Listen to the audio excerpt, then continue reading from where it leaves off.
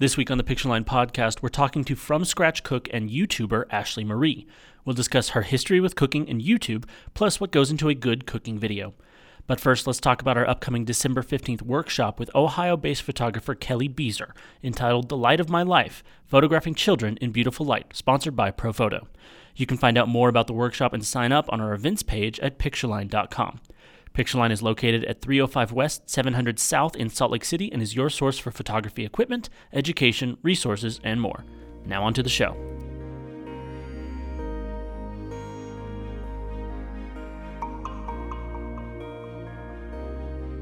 My guest this week on the Pictureline podcast is Ashlee Marie. She is a YouTuber. She is a from-scratch chef. She is a cake decorator. She's been featured on the Food Network. She's got a hugely successful YouTube channel, and we're going to talk about that. We're going to talk about her work with food and how photography and videography and all that sort of works together. So, Ashlee, thank you so much for joining us. Yeah, thanks for having me. We're excited to have you here. So, tell us a little bit about normally when we talk to photographers, we ask them first off where they got into photography. But I want to ask you where you got into cooking and baking. When we were first married early on, my husband got a job over in Japan. And at the time, we only had 2 little kids, and so it's not like I had a second job. You know, I had these little babies. And I didn't miss America, but I missed food, like good food. Mm-hmm. And so I started making it myself. Okay. Now in Japan, they don't even have ovens, and I'm a carb lover. Sure. And so like my husband bought me this little itty bitty oven that they have over in Japan. It's the size of a microwave. And so I was only able to cook a couple cookies at a time, but it just kind of went from there. I made my own. We even bought a 6-pound turkey to make for Thanksgiving dinner. And so then I just kind of started experimenting. Breads and bagels and cookies and pies. And then over Christmas, I learned how to make my own homemade eggnog, and I've been making it ever since.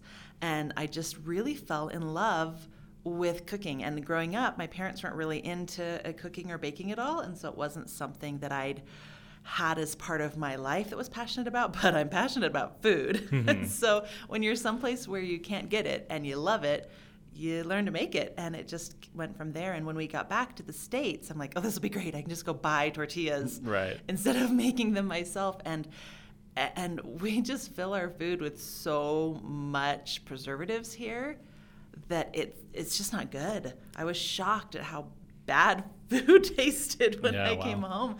So I just kind of kept it up. Well, how did that lead into, this passion for food and for cooking eventually led to appearing on the Food Network and other places like that? Can you trace a little bit of that journey? Yeah, of course.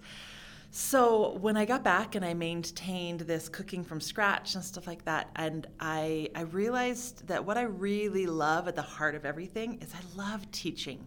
And so many people are scared of cooking from scratch. We're so used to just being able to grab a can or grab a box and make it.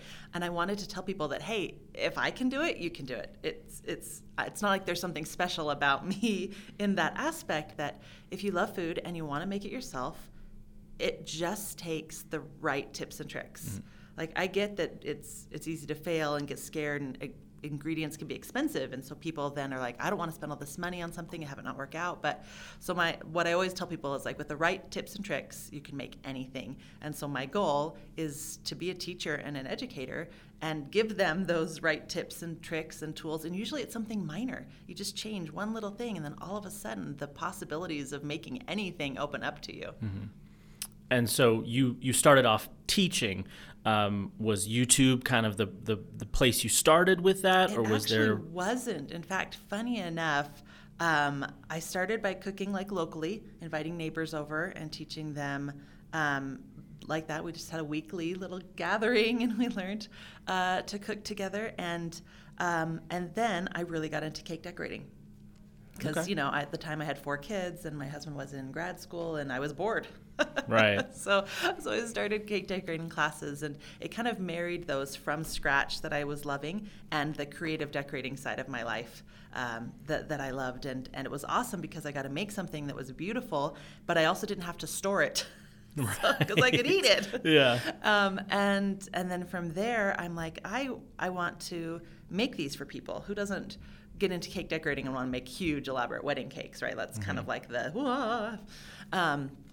And so I needed a place to advertise. So I couldn't afford a $1,000 website or anything like that. So somebody told me about blogs. They were easy to make, and you could put pictures on them, and I could share them, and I could make a pseudo website that way. So I started putting my cakes up, and then I discovered food bloggers.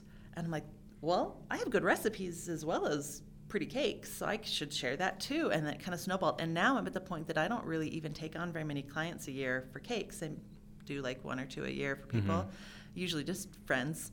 And now the blog became this big thing, and it snowballed. And after, I've been blogging for 11 and a half years now. So about 8 years in, I was like, there's only so far this can take me, and the internet is changing, and I needed to add something else to differentiate myself from the millions of other food bloggers who are popping up. Because back when I started, blogging was just a passion project. It wasn't about making money in any way, shape, or form. And once it became something that made money, it just, the floodgates opened, and there's millions and thousands, and I want to say there's like 13,000 blogs started every day. Oh, wow. It's just massive. So to stand out, I needed something different. And I'd never really felt super confident in writing. Like, blogging wasn't the thing that I would have been like, I'm going to choose this path. It just kind of happened. But as a theater major back in the day, videoing and the in-person classes that I loved teaching, it made sense to go into the video side of things. And so I spent a year researching and at conferences, going to all the video classes that they offered, and training myself and trying to learn this new medium. And then I launched my YouTube channel. Let's talk about your Moana cake a little bit. You made this, what is the character's name? Is it Tamatoa? Okay, I didn't want to get it wrong. So you made a Tamatoa cake, and Tamatoa is the giant crab guy played by Jermaine Clement, I think, in the Disney film Moana. And your YouTube video, how long is that video? Like 18 and a half, 19 minutes. Yeah. It's just under 20. It's up there. It's a long one. But at the end of the video, you say something really interesting. You say, this cake took me days to make. It took you 7 days to make that cake. And was that at that point first of all, was that the most elaborate cake you had made up to that point, would you say? Yeah, probably. I mean, there's so many factors that go into calling it an elaborate cake. But yeah, probably. So then my question is, from a videography, from a documenting that process, from an education standpoint, what goes into the decisions you make about condensing that down to a 20-minute video? How do you tell that story as a videographer? Well, and at the time, my video setup was 3 different cameras with 3 different SD cards and an audio line, and so I was merging all of those within Premiere Pro, and then choosing my angle. Now I shoot where I pick my angle beforehand, and it all goes to one SD card, and it makes editing much faster. So I really would have loved to have that set up at the time, because it was massive amounts of data. It took me days just to edit it. So any video that I start out with not a full storyboard. I'm a little bit more relaxed than that. When I'm making shorter, more condensed videos, I storyboard pretty closely. But for the big cakes that you never know what's going to happen, like my very first cake that I filmed, I wasn't even sure if the cake itself would work or be an epic failure, and it would never see the light of day. But I videoed it anyway. So I kind of go into videoing the big productions, the big cakes, filming everything, because you never know when something's going to be important or make the difference, or be that tip that I didn't know I needed to share. Right. So but I had a rough outline. I needed to build the structure, and then after the structure dries, then so I kind of knew the base that I wanted. And then as I went into editing, I went back to that basic structure idea that I had, and so I did the first rough cut that was probably an hour long. But I know that nobody wants to sit there and watch this for an hour. Maybe another cake decorator, but then that really limits my audience to 5 people. Sure. Who want to make this cake. So at the end of the day, it needs, as much as I want to be an educator, it needs to be entertaining. I had no problem watching several of your 20 plus minute videos. What goes into that? I know that it's kind of like when I teach people how to frost a cake. I tell them to frost about 1/4 of an inch of frosting, because any less than that, and the people who love frosting are like, oh, where's the frosting? But more than that, and the people who hate frosting are like, this is too much. So it's kind of the good medium. And so I'm looking for that in a video, enough education that the 5 people who do want to make the cake are getting the information that they need. But at the same time, not going so into the detail and so into the creation that the people who just want to be entertained by it are going, okay, enough of this. Right. So yeah, I probably did 6 rounds of edits on that to get it to a place that I'm like, okay, now it's just a matter of the tweaks. Yeah.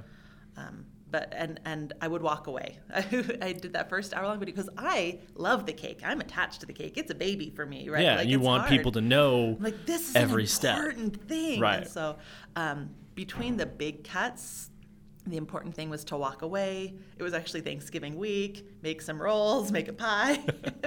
Do more cooking, of course. Yeah, well, that's my happy place, sure. my kitchen. And then come back and be like, all right, with a fresh eye, let's watch this and see what really doesn't need to be there. What is just feeding my ego? What here is just going, okay, I look really good there, but it's unnecessary.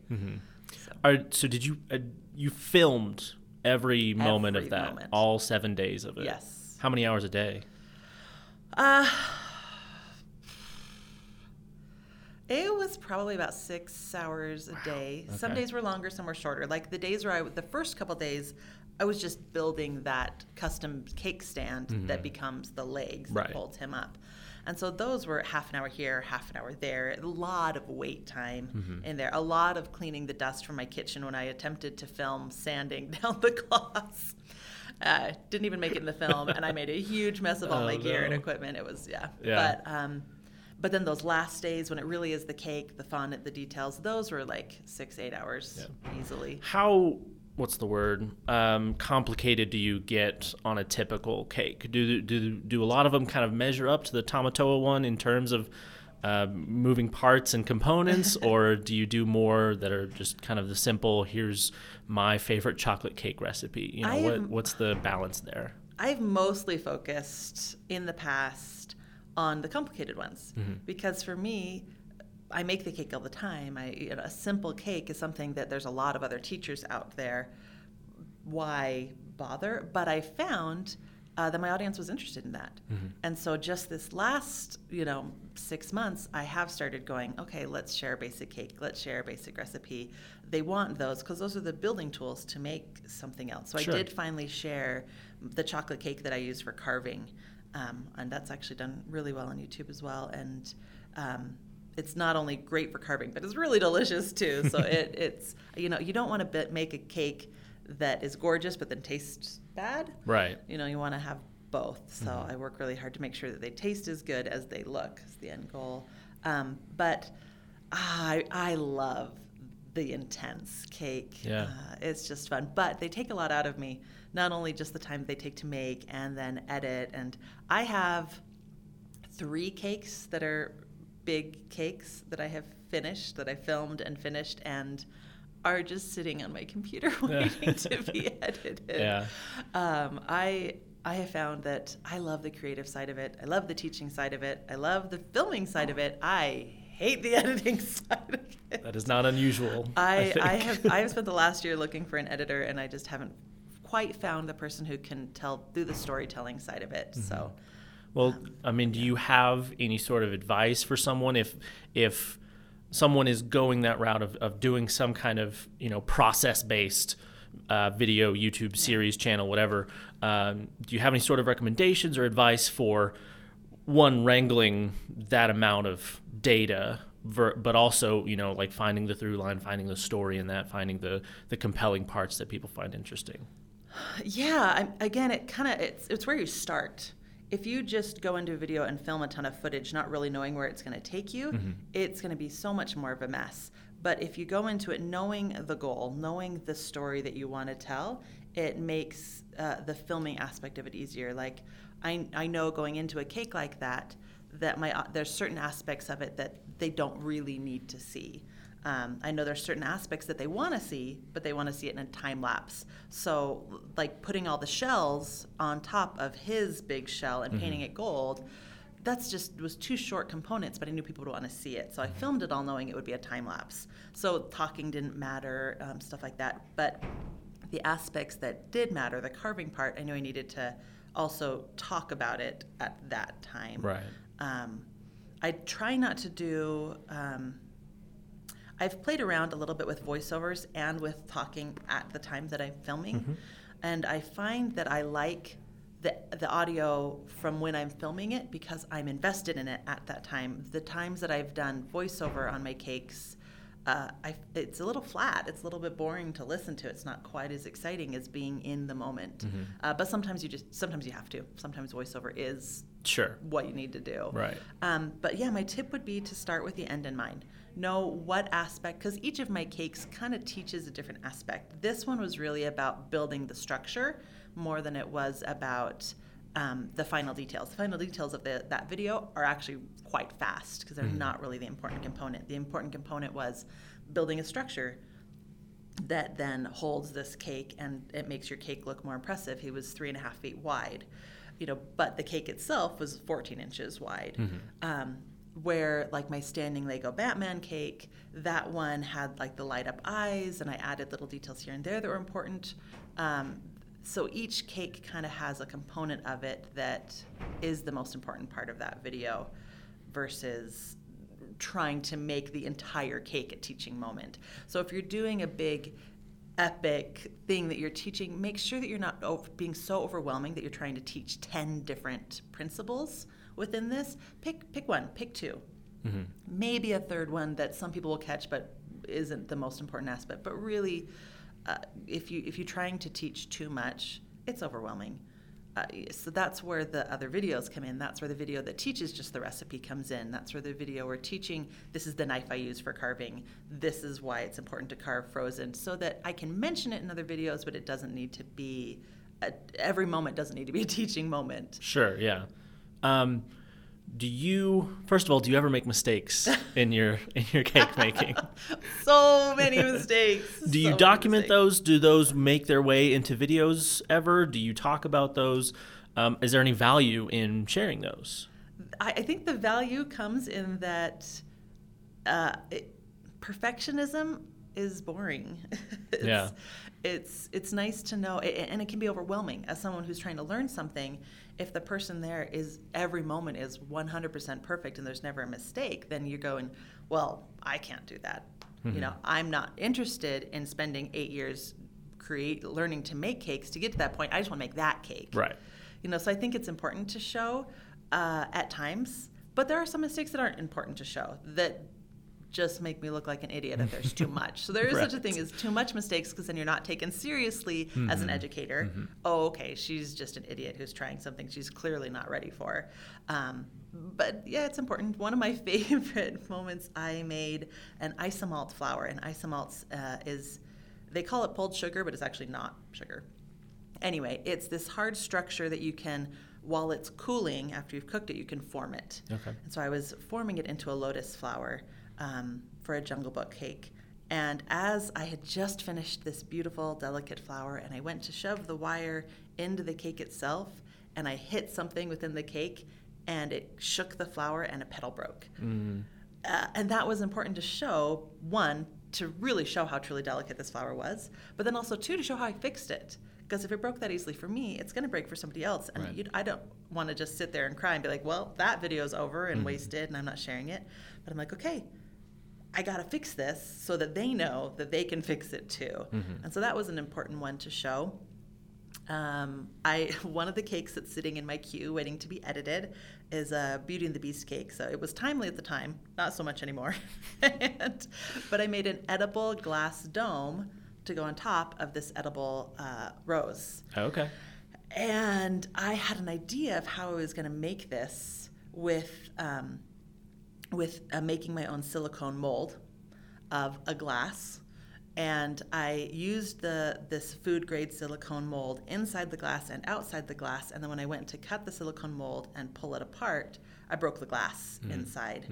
And I had to come up with a different way of fixing this mold. And as I've been editing this video, so much of the time was put into making the mold this way, which then I learned didn't work. And then I fixed it, which I did. But that's like 5 minutes teaching something that didn't work. And so I've actually decided to completely cut that out. I'll mention it in the final video. I'll be like, hey, I tried it this way. This is what happened. It didn't work. But then I'm actually ordering all the supplies and remaking it a better way versus the cobbled fixed way to teach them the right way to do it. Okay.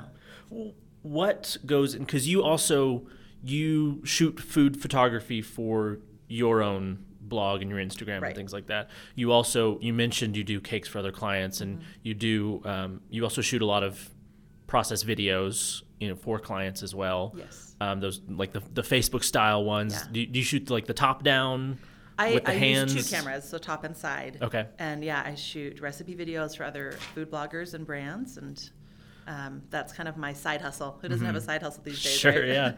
Yeah. What goes into a good process recipe video like that? In terms of, what do you need to be looking for when you're making one of those? I know you teach workshops on this sort of thing, so don't give away the trade secrets or anything like that, or what goes into that? My retreat is actually on the multi-camera cooking show, so like the long format.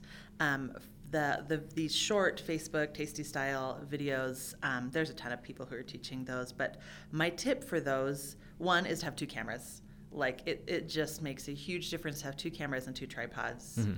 Because then you can just make the recipe and you don't have to pause, stop. Because especially with cooking, if you hit a point that you finally hit that right temperature on making that sugar syrup, you can't stop and move the camera without refilming it or remaking it. So to save yourself time and headache, definitely have 2 cameras, because the ones that are only top down only, you get a lot of jump cuts. They're not as engaging to watch.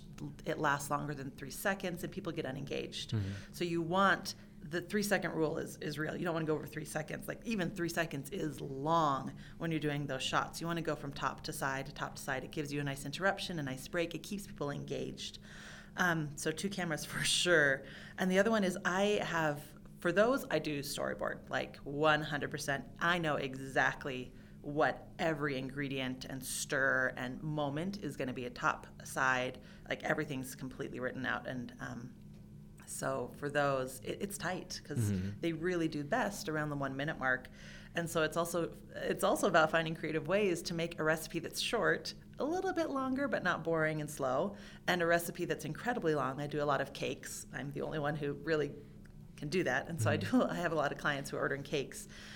And it's the cake recipe and the frosting recipe and frosting it and decorating it. And those are longer than a minute, but the Facebook audience doesn't really want long videos. And so you have to find a way to make it as short as possible without skipping steps and still making it entertaining and a little bit educational. Facebook is more about entertaining than education, where YouTube's more educational. So there can be moments that are cut, what's okay to cut. You want the clients for those videos at the end of the day want people to click over to their blog. That's where they're making their money and their ads. And so you don't want to give away too much, but you want to give away enough, and you don't want it to be incomplete. So they're actually, for such a short video, more complicated than you'd think. Really, yeah. But at the same time, it's kind of like John Clancy novels, right? Like if you've read one, you've read them all. Sure. Once you kind of figure it out, it's a lot easier. Now the hard part is a client of mine who does a lot of cakes is to not make every single video look exactly the same. But you kind of find your rhythm, and it gets a lot easier. But at the beginning, it's Right, yeah. What about shooting food photography? What goes into a good food photo? Is it, is there something with the lighting specifically, or is it the texture of the thing? What are the components there? At the end of the day, food's kind of ugly and gross. Right. So you're trying to make it appetizing and pretty. So for videography, I use all all lights. It's none of it's natural lighting. I control every aspect of the videography shoots. But for food photography, there's natural light is really where it's at. The bringing in your own lights just doesn't really work. There's just so much that you miss. And so I do all of my food photography with natural lights. I like shadows personally. Everybody kind of has their own style. So while I bounce a little bit of light back occasionally, I really accept the shadows in the food photography. I kind of have a sweet spot for lighting and a sweet spot within my house where I do it. So for me, I can do photography from like 1 to 2:30. That's how we're gonna get the best light, unless it's a cloudy day, and then it extends my time a little bit. Right. I really like my macro lens for food photography. For sure. I like and Pinterest likes, and Pinterest is really where it's at if you're wanting to share food photography and lights. I really like my macro because I can get the details and it's not lost. A couple years ago, it was really popular to have, like, to shoot at maybe like 4.5 aperture, so you were getting most of it out of focus and just getting that one spot. But for me, if you're looking at a slice of cake and you're getting this like line that's in focus and everything else is out of focus, that doesn't work so well. So I tend to do macro and more at like 9, 10, or 11. Okay. So that I'm getting that full slice, that whole bowl, that whole in focus, and just the background. You're getting the nice bokeh too. But that was popular a couple years ago, to really have that super tight. And now it's becoming more acceptable, thank goodness, to be able to see the whole food in focus. Right. I think it's important. Yeah, and that kind of plays into like what you're trying to accomplish with that. Is it just a nice looking picture versus like actually demonstrating kind of what the food is? You know, how much does that weigh into your kind of consideration when shooting these? Yeah. Like how much it's a nice picture that looks good on Instagram versus actually showing what it is that you made. Does that sort of like play into it for you? Yeah, exactly. You know, for me, I want it to be appetizing. I want people to click over. I want people to go, I want to make that looks delicious, versus just be like, ooh, how pretty. Right. Yeah. Well, we like to ask, and you've mentioned a couple things. You mentioned tripods. You mentioned a macro lens. Is there specific pieces of equipment that you recommend, brands that you like that work better for what you do, that you could recommend to people? So for me, I have a ton of equipment. So it kind of depends on what you're looking to shoot. If you're like doing the YouTube style where it's educational and you're multi-camera and for that, I really love the Sonys. But before you even get into camera equipment, I really recommend audio is the most important. If somebody clicks over on YouTube and they're watching a video and they can't hear you or understand you, you've lost them. So audio is the first place I'll tell people to upgrade and to spend their money on. Cameras, they fit in great photography now. They're fitting in great videography now. They're not adding in great audio yet. So do not rely on your camera audio. Definitely record on something else. And what do you record on? I currently have a pretty big production setup, but for the average or starting out, I recommend the Zoom recorders. I really like those a lot. Yeah. If you're just solo, the 1HN is great. It's a great way to get started. You can just plug a normal microphone jack into that and have a good lav mic and get some great sound. But if you are ever going to have a guest or have another person on, which I recommend, because as entertaining as I am, it's a lot more fun to watch two people. It just is. I mean, think about the YouTube channels that do really well. Good Mythical Morning, it's fun to see them play off each other, right? Like, I enjoy that aspect versus just Casey Neistat by himself. Like, it's just different. So I do recommend guests. Collaboration really does well on YouTube. So I recommend considering that as you're looking into equipment. So I would go with the 4 or the 6 because then you can plug in more lav mics, and you definitely want to make sure that you're adding mics to each person individually. I have 3 booms and a lav mic because I still love the sound of that. But I can get a whole crowd into my kitchen. My sister and her family came and filmed some fun recipes with me and my nieces and nephews, and I was able to just rely on the booms for that. Yeah.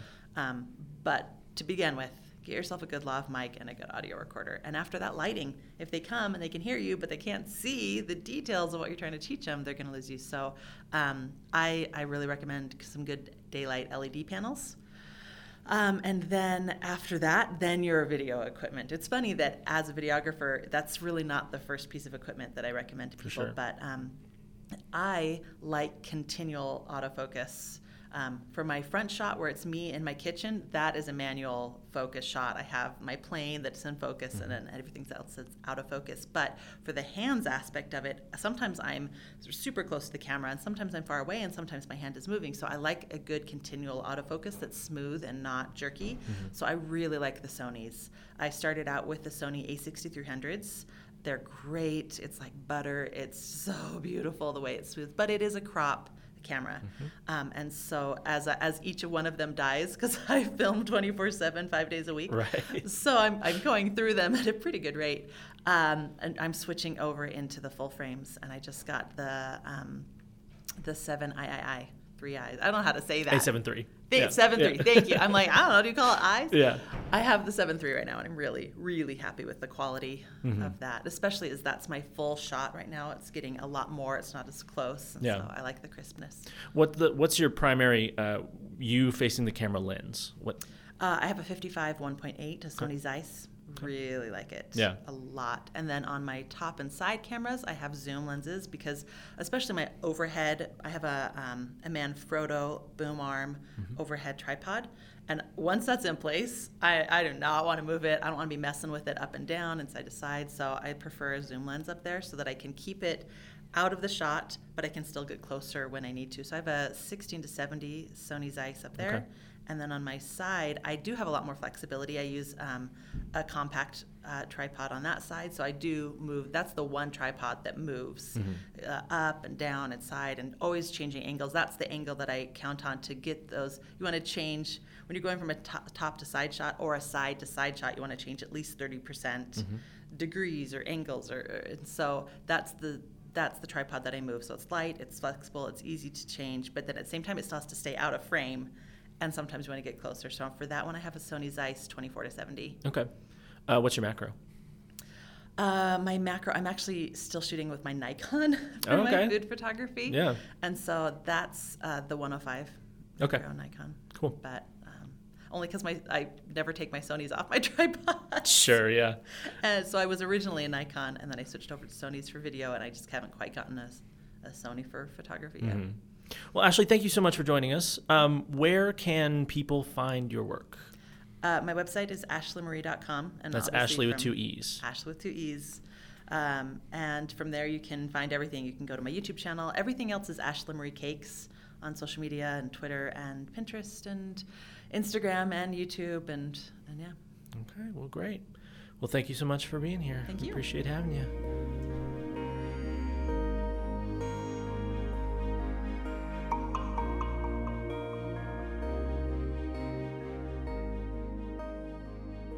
Thanks again to Ashlee for sitting down with us. You can find all of the equipment that she mentioned in the episode description, as well as a link to her website. Thanks to Rode for furnishing our audio equipment. Check out our events page to find out more about all the upcoming workshops, seminars, demo days, and more that we're hosting. The Pictureline podcast can be found on Apple Podcasts, Google Play, SoundCloud, Stitcher, and more. If you enjoy the podcast, be sure to leave us a review and follow us on Instagram, Facebook, and Twitter @Pictureline. Thanks for listening. I'm Jacob Norwood, and we'll see you next week.